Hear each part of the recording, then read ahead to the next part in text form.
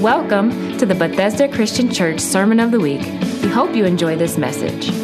For more information about this podcast and other resources, visit yourbcc.org or download our mobile app from the App Store. Pastor Julie was just up here talking about prayer, being unified in prayer. And I hope it's resonating with you. I hope that's something that you're taking to heart this morning. And not just for this morning, but for the weeks that are ahead of us. Last week, we passed out this little guide, and I trust most all of you who are here would have picked one up because we're inviting you to be a part of unified prayer. That as a community of believers that we're in unity praying, there's several points each week. It's not a daily guide, it's just something to remind us through the week of some things to pray about, and in particular, our church. And there's also some scriptures to meditate on. We believe in the power of prayer. We heard it already this morning. We believe in the power of prayer. We're praying with expectation. I receive testimonies fairly regularly about prayer, and I have one that came across my desk recently, and I just want to share it with you. It's encouraging to hear these things. And at the top it says, God is a miracle-working God. We have difficult times as we go through life. I've had my share, and each time I have grown and learned to trust God in all things. God is good at all times. In July, I had a sore throat. Then the outside of my throat hurt to the touch. The doctor took a blood test showing I had a thyroid problem. Next, an ultrasound showing nodules on the thyroid. That doctor sent me to endocrinology. More tests while waiting. I was growing weaker and weaker, having chills and could hardly swallow. I could not eat. My throat felt like a furnace of fire. Then, this test showed no nodules, and there was only some swelling left. The doctor agreed only God could have done this. 3 weeks later, when I went back, no swelling at all. Thank you, Jesus, and thank you all for your prayers. Psalm 118:23, the Lord has done this. And that's from Shirley West, giving us a testimony of prayer.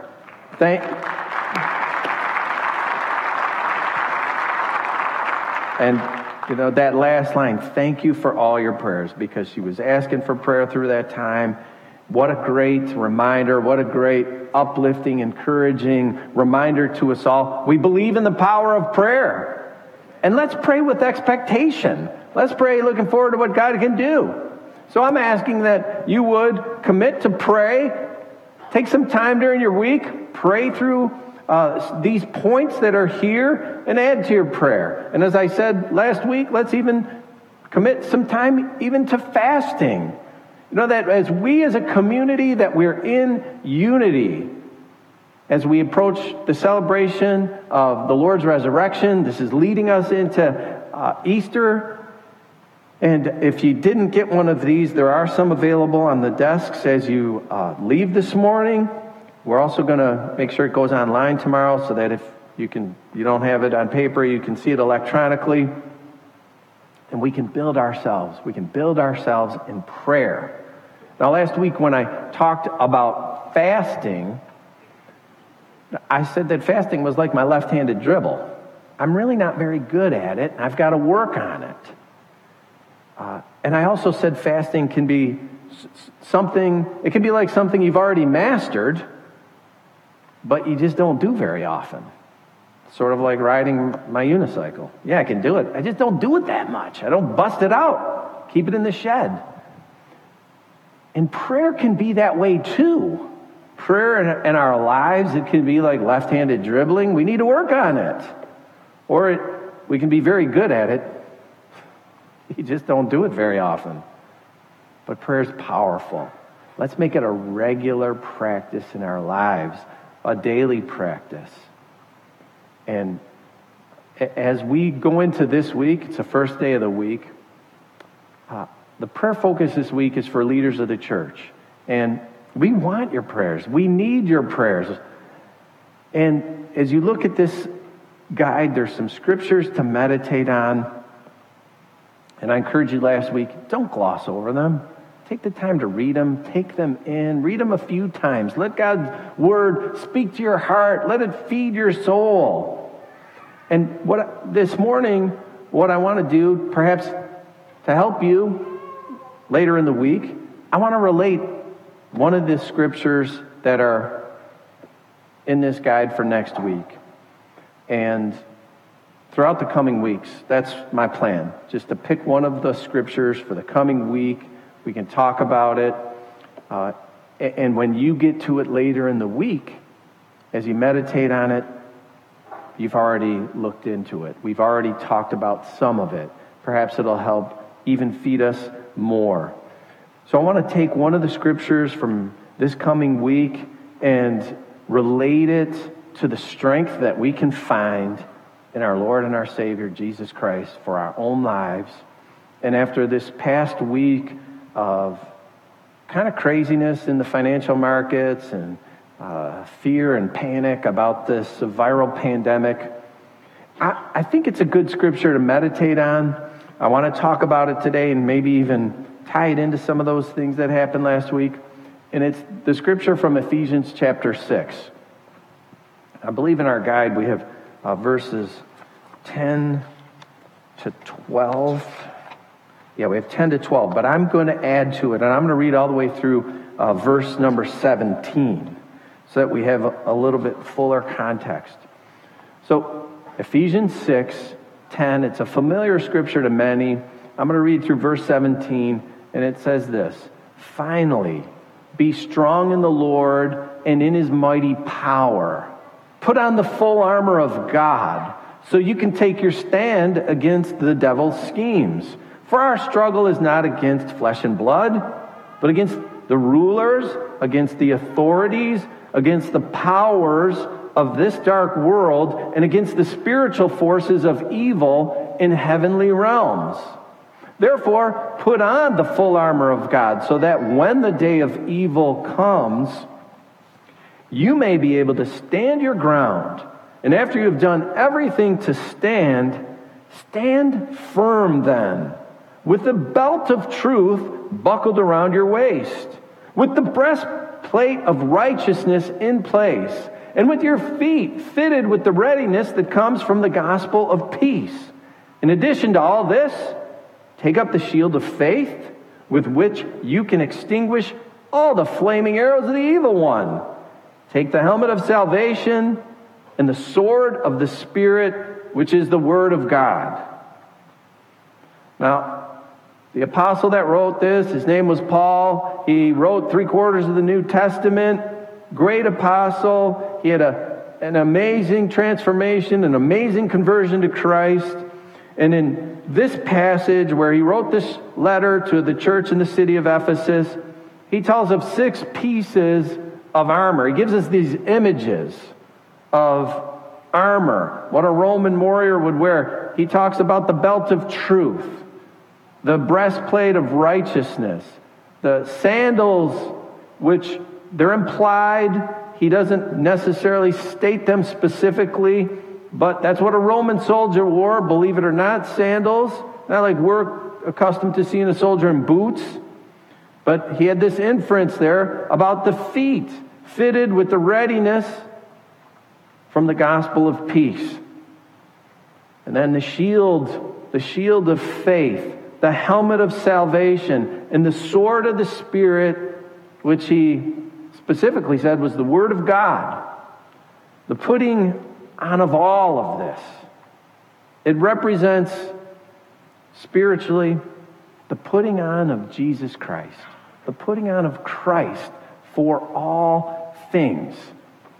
The whole armor that this apostle writes of, it's an image of Jesus. Each piece is an aspect of Christ. And I want to focus this morning on just one, because we could have a message, or actually a series on each one. So this morning, I just want to look at one, and it's the first one, this idea of the belt. He says it's the belt of truth, and it's this first item in his list. And let's look at it as it relates to Jesus. If we can say that putting on this armor is as if putting on Jesus, let's look at it as relating to Jesus. What does the picture of a belt project spiritually to us about Jesus? Paul says that by the belt, he would have us to understand something. Truth. He would have us to understand truth. He says, stand firm then with the belt of truth buckled around your waist. The truth is Jesus. The truth is Christ himself. And that is no mere speculation. That is not some theory. Jesus is truth. He said it himself, John 14:6, I am the truth. And our Bible is a book that states it's about this Jesus and the truth, the testimony of God which he has given about his Son. John wrote that in his first letter, John chapter 5. And John also wrote, study the scriptures diligently. These are the very scriptures that testify about who? Testify about Jesus. And that's the words of Jesus. He said, these are the very scriptures that testify about me. The whole canon of Scripture points to Christ. It's about Jesus, the Messiah, the Savior, the Son of God. He's everywhere through our Bible. And he's the truth. He is the truth of all of its teachings. Jesus is the truth of every doctrine in the Bible. And there's no value, there's no power, apart from Jesus, there's no value in any of the words of the Bible. He's the truth. He's the truth of everything in there, all its ideas, all of its precepts. He gives every one of those precepts in the Bible its sanction and its claim. He's the truth of every single prophecy. Who did the prophets speak about? They spoke about him. He's the truth of every single promise. He is the yes and the amen for every promise. And he's the substance, he is the reality, he is the embodiment, the incarnation of everything we understand about truth. God's mind, God's will, God's grace, God's love, it all shines forth perfectly in Jesus. Jesus, the truth.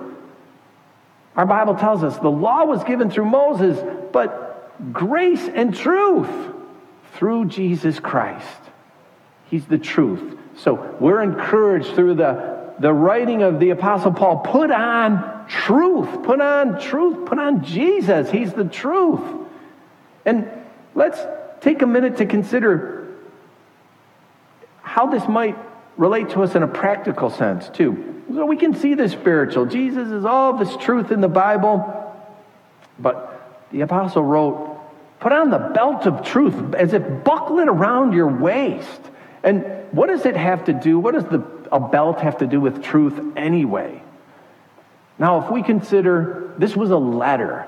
Paul wrote a letter to a church in a city, the Roman city of Ephesus. What did those first people who got that letter, what did they understand? Did they understand? Did they say, this doesn't make any sense at all? Or would they have understood what he was writing about? And I believe that they would have understood some things that he was getting at just by the very fact that he wrote, put on the belt of truth. And let's see if we can't discover something that they might have understood without any explanation at all. They would just take it in and say, yeah, that's right. You're right on about that. And let's see if we can't understand it, discover it, and then maybe make some application in our own lives today. So the word of the apostle was, the belt of truth buckled around your waist. And it was the first item he mentioned. So it had some importance. He had a list there. He had a list of 6 things. Number one had some importance, and he tied it to the truth. Now, what would those original people in Ephesus have understood? Well, Ephesus, remember, it was a city in the Roman Empire. It was under Roman rule. Since 129 BC, Ephesus was under Roman rule.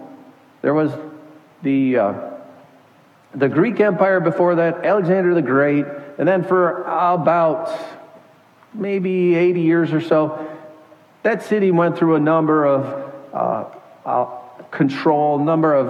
areas of control. But then Rome came in and Rome took over. They were part of the empire, 129 BC. And in those early years, the city of Ephesus found taxation was pretty heavy. They didn't really like that. They did not like paying tribute to the empire. So there was a rebellion in the city. In 88 BC, the Roman legions came in. A legion was an army. The Roman armies came in, and they put down the rebellion. So the city learned a little bit about the Roman military. And then in 27 BC, Augustus was the emperor of Rome, and he made Ephesus the capital city of the province of Asia, the Roman province of Asia. So the people in that city, they would have understood Roman custom, Roman military. They would understand the ranks of the military, all these soldiers, whether they were in a legion, a cohort, a century. They would know a bit about this Roman military setup. And the armor that is mentioned here by the apostle, they would have understood it. No explanation required. The belt first. What would that have meant to this original audience? How did they recognize a Roman soldier? If a Roman soldier was out on the street, he wasn't in his full armor, he didn't have his whole uniform of armor on, he wasn't with a detachment of soldiers, would they recognize him? Could he be recognized? And the answer is yes. The answer is yes because of the belt. The belt. They would wear the belt even if they didn't have on the full uniform. So the Roman soldier could be recognized because of the belt. It was the belt along with the sandals that really were the distinguishing marks of a soldier walking around without all the armor on. But it was the belt that's primary. It was the belt that was the key identifier. And the belt would often be decorated. There would be strips of leather with brass on that leather, and it would make a distinguishing sound. So this soldier could be heard, he could be seen, he could be identified. And it was an important piece of their identification. It was so important that a soldier, if he was being disciplined, his officer might take his belt away. Maybe for some hours of the day, maybe for a few days. And to that soldier, it was an embarrassment. It was a really deep embarrassment. It was a humiliation to have his belt taken away. Why? He lost his identity. This is what set the soldier apart when he was out and about, set him apart from the ordinary civilian. Even the veterans kept their belt. And if a soldier was dishonorably discharged, they took his belt away. You weren't going to be going around being identified as a part of the military. So they would strip him of his belt. So what did it mean? What did this belt mean? It served to show an authentic identity. When someone saw the military belt, they knew that's a true soldier of the empire. So there's this connection then with the truth. The belt signified an authenticity. This was an authentic, legitimate soldier. There was authenticity, legitimacy, truth associated with this piece of the armor. And then when the belt went on, and it was followed by the breastplate and the sandals and the shield and the helmet and the sword, the soldier then was fully prepared for service. But preparation began with the belt, with his identity. It began with truth. And for the Christian, this signifies something about our identity being in the truth, our identity being in Jesus Christ. And then being prepared, then getting prepared, making sure we're identified with Christ, then getting prepared for service, to the service that God has called us to any place where He is directing us to put our hand. In the New Testament, there is a fact that is earnestly pressed upon believers, and that's this: they are not their own. They're not their own.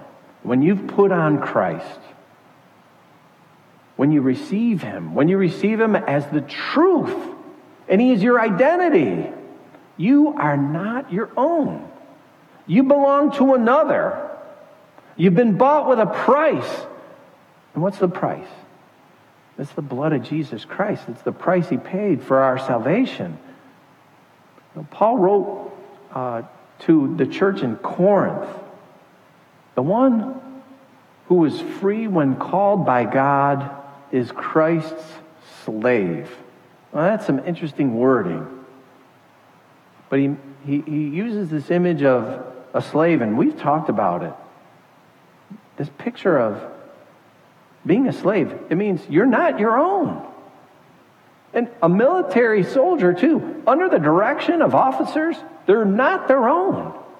They are to do as directed by that one that's above them. Like a slave. Not our own. Everything that we have belongs to the one above. And that's one of the paradoxes of Christianity, that while every believer, we say, has been set free, and we talk about liberty, and we've been freed by Christ, nevertheless, we're God's servant. So our time, all of it, our talents, all of them, everything that we have, all of it, it's laid at the feet of our Master, given to Him for His service, for His glory alone. Paul wrote this too to the Corinthians. This is 1 Corinthians chapter 6, verses 19 and 20. Do you not know that your bodies are temples of the Holy Spirit who is in you, whom you've received from God? You're not your own. You were bought at a price. Therefore, honor God with your bodies. And how broadly does this apply to us as Christians? Whatever you do, do it all for the glory of God. Paul wrote in that same letter to the Corinthians, we're not our own. Remember that. God's claim extends to every part of our lives. And there's to be no reservations. There's to be no sectioning off. There's no compartmentalizing in Christianity that this is my Christian compartment and this is the rest of my life compartment. There's no a foot in the world and a foot in our faith.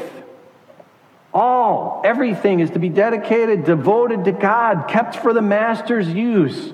There isn't splitting life into two halves, one sacred and the other secular. Everything to His glory and His service. And recall what we've discussed for the past several weeks. When you give, when you pray, when you fast, be true in your motive to God. We have repeated that over and over. Jesus did too. Jesus emphasized this repeatedly. Be true in your motive to God, in your giving, in your praying, in your fasting. It isn't for our glory. How many times did Jesus say that? It isn't to show off, whether we're giving, whether we're praying, fasting. It's to be in humble service to our Lord. And Jesus stressed this repeatedly. He stressed it over and over. So our service to Christ, it's to be true. Our motive is to be true. True as it respects its object, and that's to give God the glory. True as it concerns every one of our actions, Every one of our actions, every thought, every word, every deed, true throughout, true through and through. But our service involves something. This is what the apostle's writing about here in Ephesians chapter 6. Our service to God involves a fierce contention with an enemy. A fierce contention with, he writes, the schemes of the devil. Well, that's quite an image. And that's what the image here is being portrayed to us through this passage to the Ephesians. And what does the apostle say? He says, be strong in the Lord. Be strong in the Lord and mighty in His power. And how do you do that? Put on the full armor of God so you can take your stand against the devil's schemes. So, who is this devil?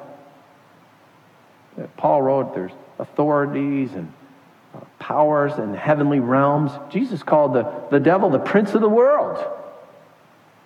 In John's first letter, he wrote, the whole world is under the control of the evil one. Peter wrote this, your enemy, the devil, prowls around like a roaring lion looking for someone to devour.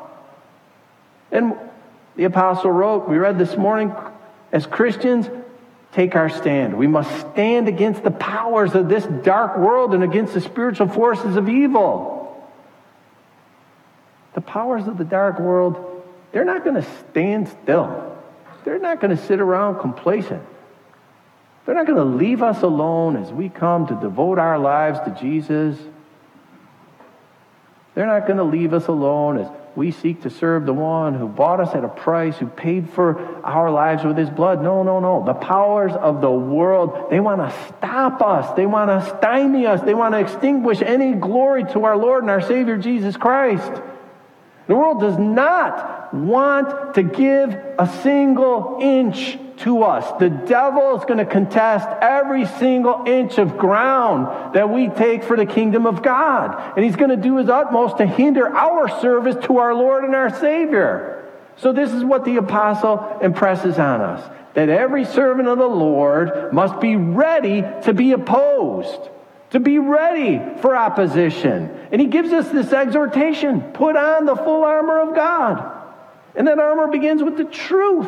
It begins with the belt of truth wrapped around us, buckled around us. Ancient Roman history, the Roman historians tell a story of a soldier. And I want to share with you the story of this soldier named Lucius Sicinius Donatus. He served 40 years for the Roman Empire, about 400 BC. The Roman military bestowed decorations on its soldiers, just like our military does, for acts of bravery, for acts of valor. And their decoration system in the Roman military consisted of crowns. We wonder why the Bible uses this picture of crowns so often. The Roman military, this was their decoration system, crowns. Sicinius obtained 14 what were called civic crowns. And that was the highest military decoration. And he earned these for saving the lives of Roman citizens. And then he's said to have received 3 mural crowns. The mural crown would have a depiction of walls. It was a crown that looked like sort of city walls. And why did Sicinius receive these crowns? Because he was the first through the breach in enemies' walls, the walls of an enemy city, when they were breached, when they were broken down. Sicinius was the first one through on 3 occasions, and he received 3 mural crowns. He received 8 gold crowns for having rescued the flag or the standard of the Roman legions at the hands of the enemy. It's very important to keep your standard above when the fight's going on. Now, beyond all these decorations, Sicinius is said to have in his house 83 gold chains, 60 bracelets, 18 golden spears, 23 horse saddles. These were all the spoils of war. He was present in 120 battles. It's recorded that he had 45 wounds. But every wound that he took was to the front. He never was wounded on the back. And what does that tell us about this soldier? He was always moving forward. He was not in retreat. And after having done all of this, if you had asked this Roman soldier whether he had done anything more than he was called by his captain to do, he would have answered without hesitation, without equivocation, no. Now here's a guy who everyone would say he went above and beyond the call of duty. And he would say, no, I didn't. I did what I was called to do. Now, soldier of the Lord, what is your captain? What is your captain requiring of you? Is he requiring any less from you? Certainly not. Surely no. But who's up to such service? Who of us is up to such service? I'll say none of us. None of us by ourselves. We need Jesus. The necessity for Christ. We're ready for service when we put on Christ, the whole armor of God, beginning with the truth. Beginning with the truth. By an act of faith, when we have put ourselves completely and entirely under Jesus Christ, committing everything without reservation, our entire lives to Him. When we can say, yes, He is our all in all. And then our service to Him, it's not in our own strength at all, but it's His strength. Because it's not my armor. And I'm so glad Paul didn't say, put on your armor. Thank you. He said, put on the armor of God. It's not my armor. It's not your armor. It's the armor of God. And that armor is His strength. The strength of His truth. Of His righteousness. Of His peace. Along with the gift of faith and salvation and the Word. And there's the full armor. His armor. And there's our strength. There is our strength, and it's all of it is Jesus. All of it's Jesus. From the truth to the Word, Jesus. Truth, righteousness, peace, faith, salvation, and the Word. Yeah, it's God's business. It's the Lord's business, and it's certainly equally His joy to hold Himself responsible to be our strength. Thank you, God. Thank you. He's our strength.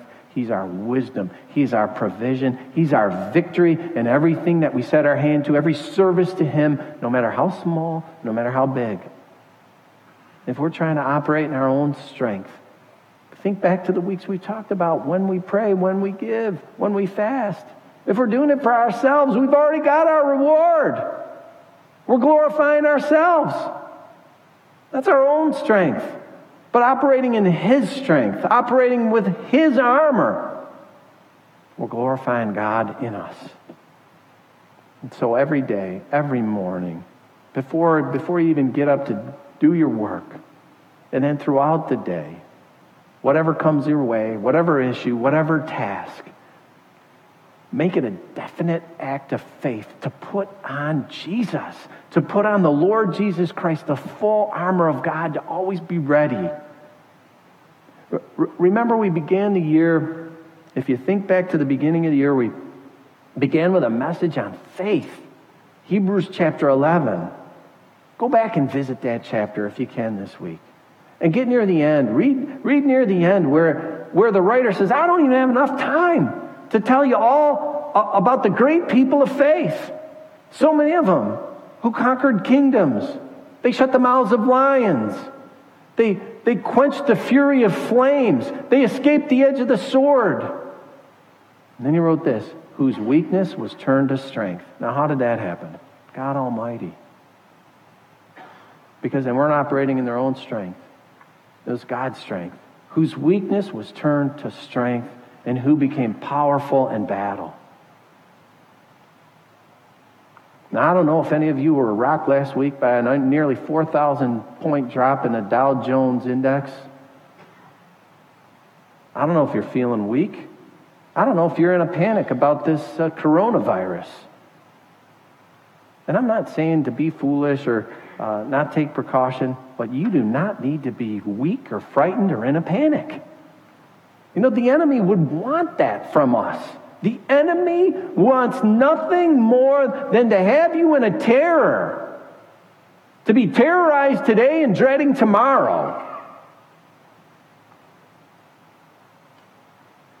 But are you part of an army rising up? Soldier of the Lord, what is your captain saying to you? Put on Christ. Put on Christ. Put on the full armor and stand. And stand. Instead of living in fear and dread. Because if that news is giving you dread, if it's giving you fear, you might be missing a piece of armor. Instead of being in fear and being in dread, and as I said, not being foolish about what's going on, but we can certainly operate outside of the space of fear and panic. How about we minister to someone who might be afraid? How about you share with someone who's fretting about the stock markets and pandemics? Who do you have? You've got the wonderful Counselor. You have got the Prince of Peace. We know the Prince of Peace. We know the truth. We know Jesus Christ. And Jesus, he said to the raging storm, peace, be still. You know, only Jesus can still the storm of fear and anxiety that churns within a soul.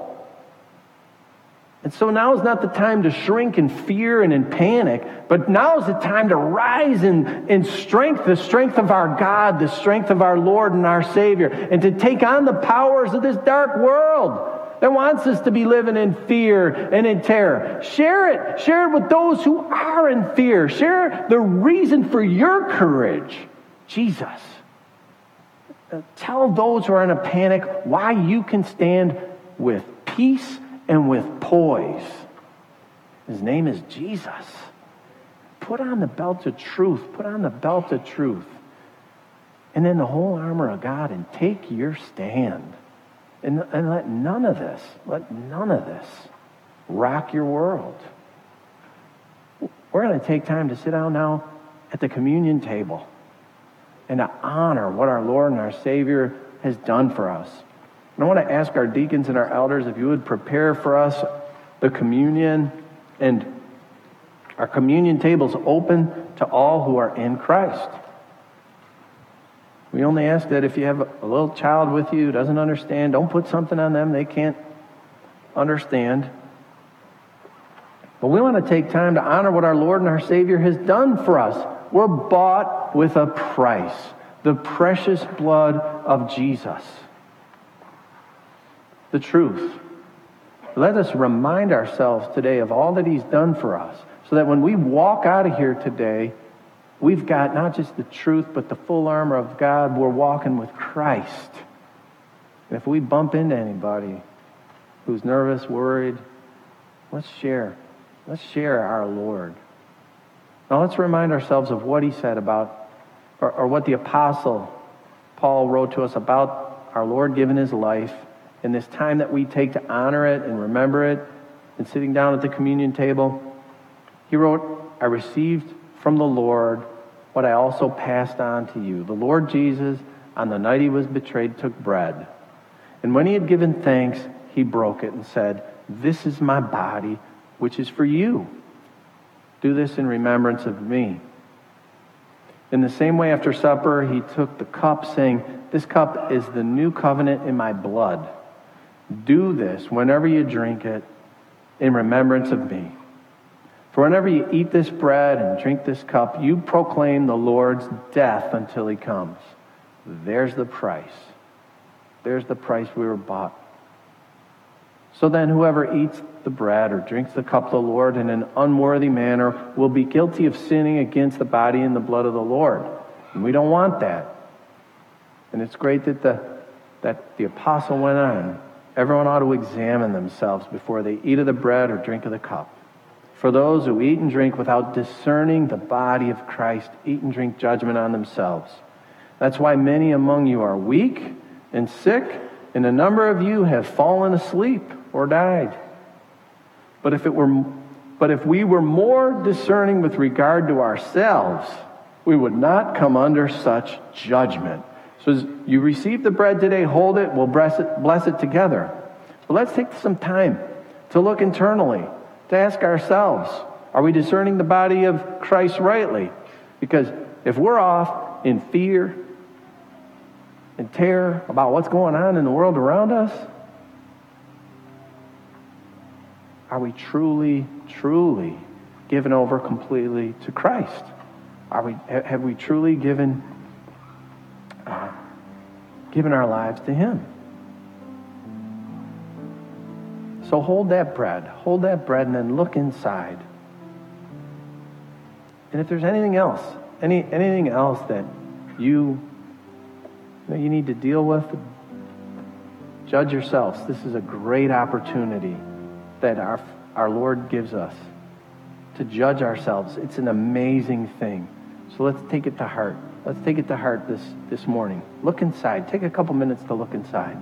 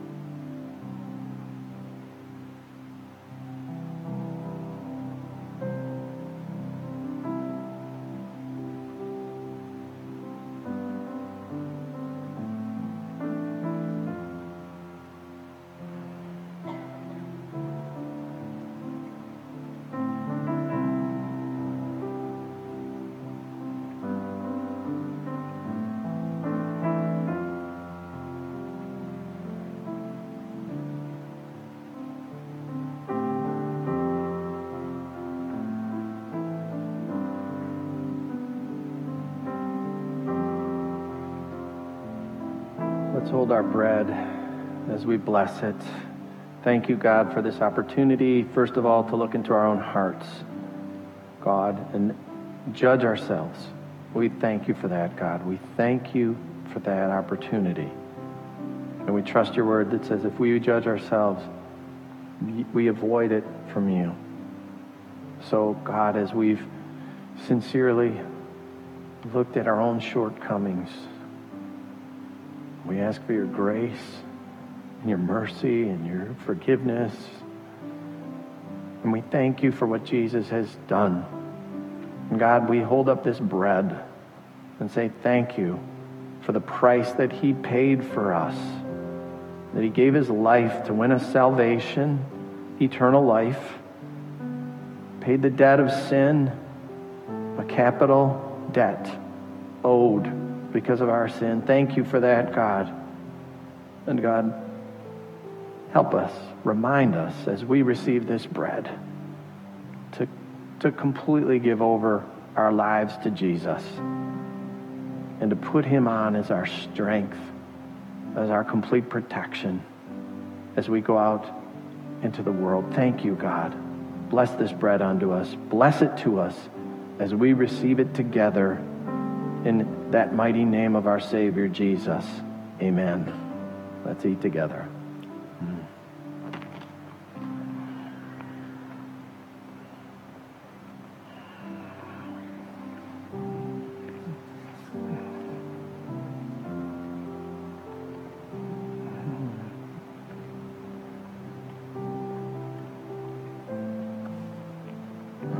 Brother. It's okay.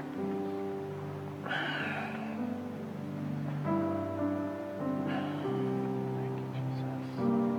Thank you, Jesus.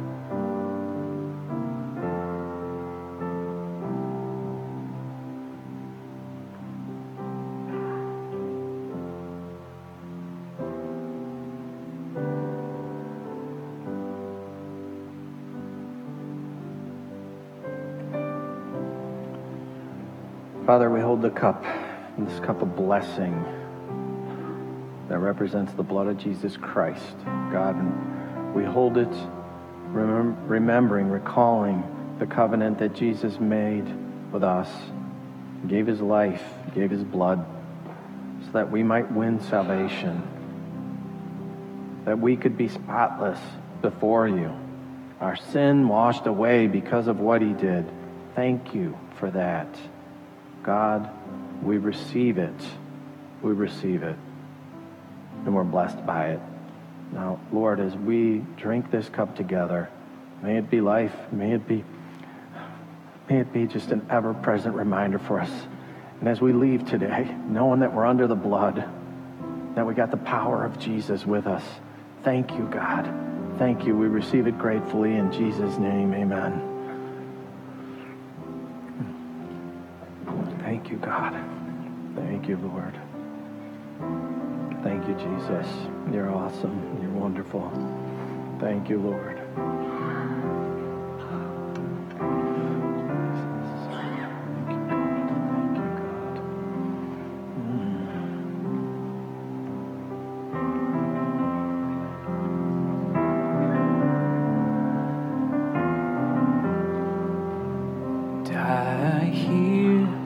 The Savior say, thy strength indeed is small. Child of weakness, watch and pray. Find in me thine all in all. Thank you, Jesus. 'Cause Jesus paid it all to him I owe.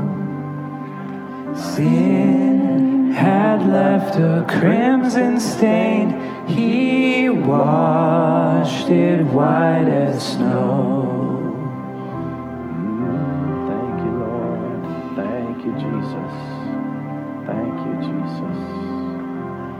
Lord, now indeed I find thy power and thine alone can change the leper's spots and melt the heart of stone. Every voice, sing Jesus paid it all to him I owe. Sin had left a crimson stain, he washed it white as snow. Oh, sin had left a crimson stain, he washed it white as snow. He washed it white as snow, and he washed it white as snow. Jesus, we love you, Lord, and we lift your name on high. Our Lord and our Savior, thank you, thank you, thank you. Rock of our salvation, Holy One, Righteous One, Living Word. You are the resurrection and the life. There's none like you, none beside you. You're holy, righteous, worthy to be praised, our Lord and our Savior. We love you, Lord. We lift your name on high. Jesus, Jesus. Holy, holy, holy is the Lord God Almighty. You're the wonderful Counselor, Prince of Peace, mighty God. There's none like you, none beside you. We worship your holy name. We praise your name. We give you honor and praise and glory. Jesus, Jesus, Jesus, Jesus, Jesus, Jesus, Jesus. Thank you, Jesus. Let's finish that. Let's finish that. Thank you, Lord.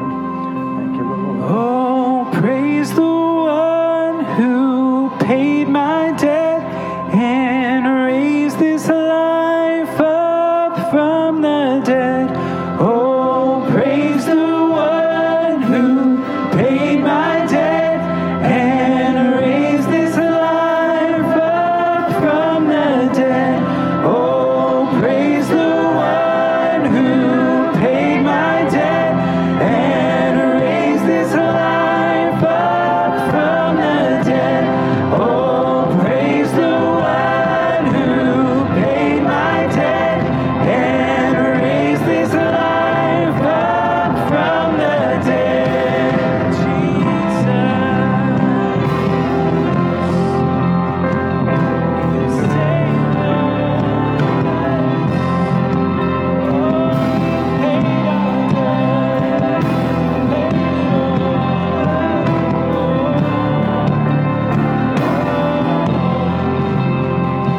Cause Jesus paid it all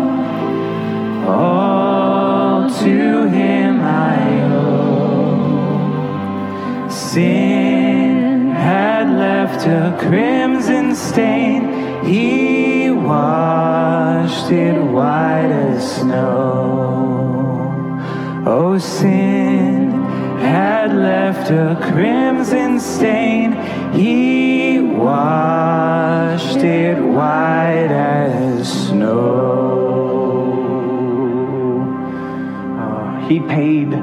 debt. Our debt.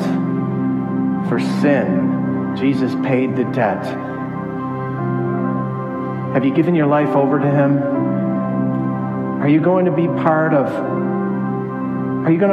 an encouraging word to the world out there? Are you going to be part of sharing the peace that you have in your Lord and your Savior, Jesus Christ? Are you going to walk out of here with the belt of truth around you, carried by all of the armor, Christ himself? Are you wrapping yourself in your Lord and your Savior, Jesus Christ, this morning? Because he's the only way. He is the truth, the only way for the world, this world that would put hang their security on something like a stock market. There's no security there that's lasting. Is there any security there that's got anything to do with eternal life? No, absolutely not. Wrap yourself in Jesus Christ. Put on the full armor of God. Get out there and take on the world. Share what you've got. You have a peace and a prosperity. And if you're worried, if you're nervous, if you haven't really fully come to that, you don't need to leave today. Come on down and put yourself at the foot of the cross of Jesus Christ. I mean, he paid for everything, every sin. Don't leave here unless you've got that peace. Unless you've got that peace that passes all understanding. I don't want you to leave without the truth. Let's sing that one more time. Let's sing through that again. If you want prayer, and I have prayer for anything. If you're nervous about anything, even if you just want to come down here and say, Jesus paid it all, and I want to just honor him and love on him a little bit today, you can do that. We don't need to rush out of here. We're in God's house. Let's be together as a community in unity, loving the Lord, worshiping the Lord. Oh, praise the one who paid my debt and raised this life up from the dead. Oh, praise the one who paid my debt and raised this life up from the dead. Oh, praise the one who paid my debt and raised this life up from the dead. Oh, praise the one who paid my debt and raised this life up from the dead.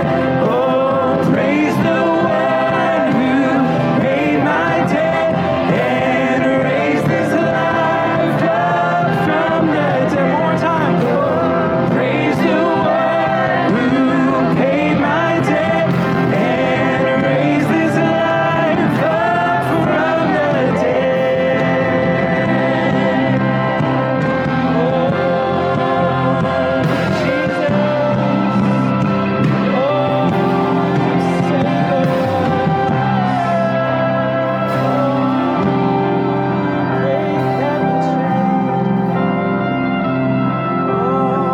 We praise you, we love you, we exalt you. You're our God and there is none other. Jesus, Jesus, Jesus.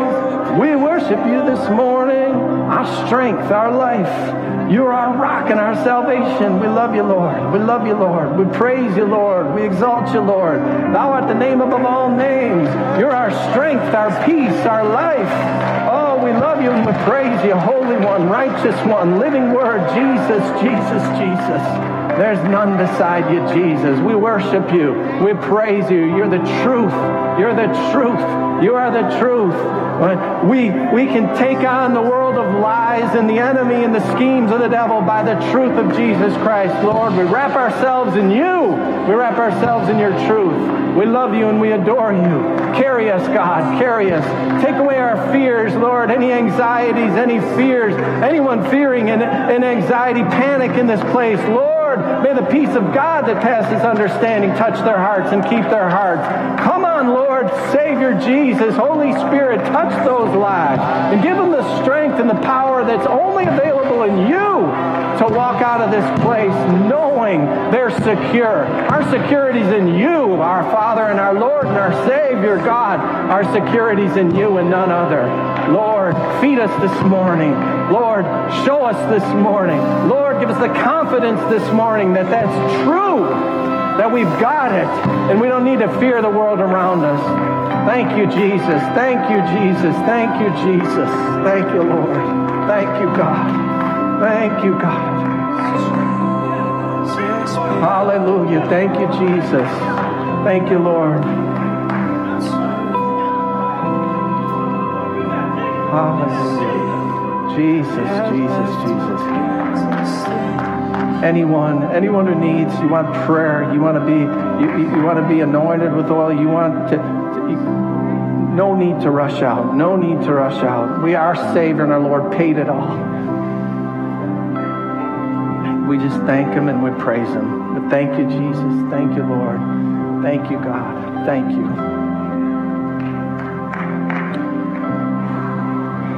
Thank you, Holy Spirit, for visiting us today.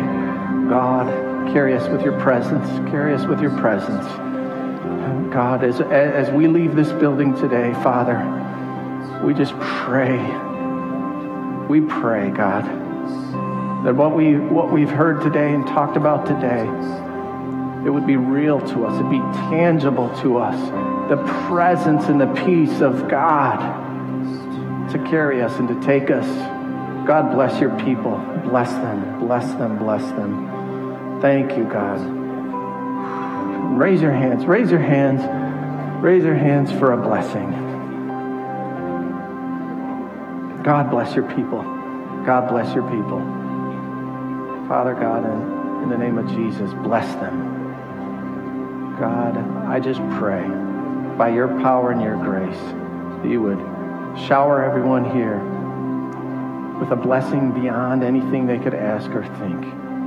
Lord, bless them and keep them. Keep them. Keep them. God, those are not small words. Bless them and keep them. Watch over them. Wrap your arms around them. May they have a confidence knowing, God, that you're keeping them. Bless them and keep them. Make your face to smile upon them. And be gracious to everyone here.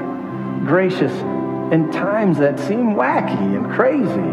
Lord, may your graciousness be evident.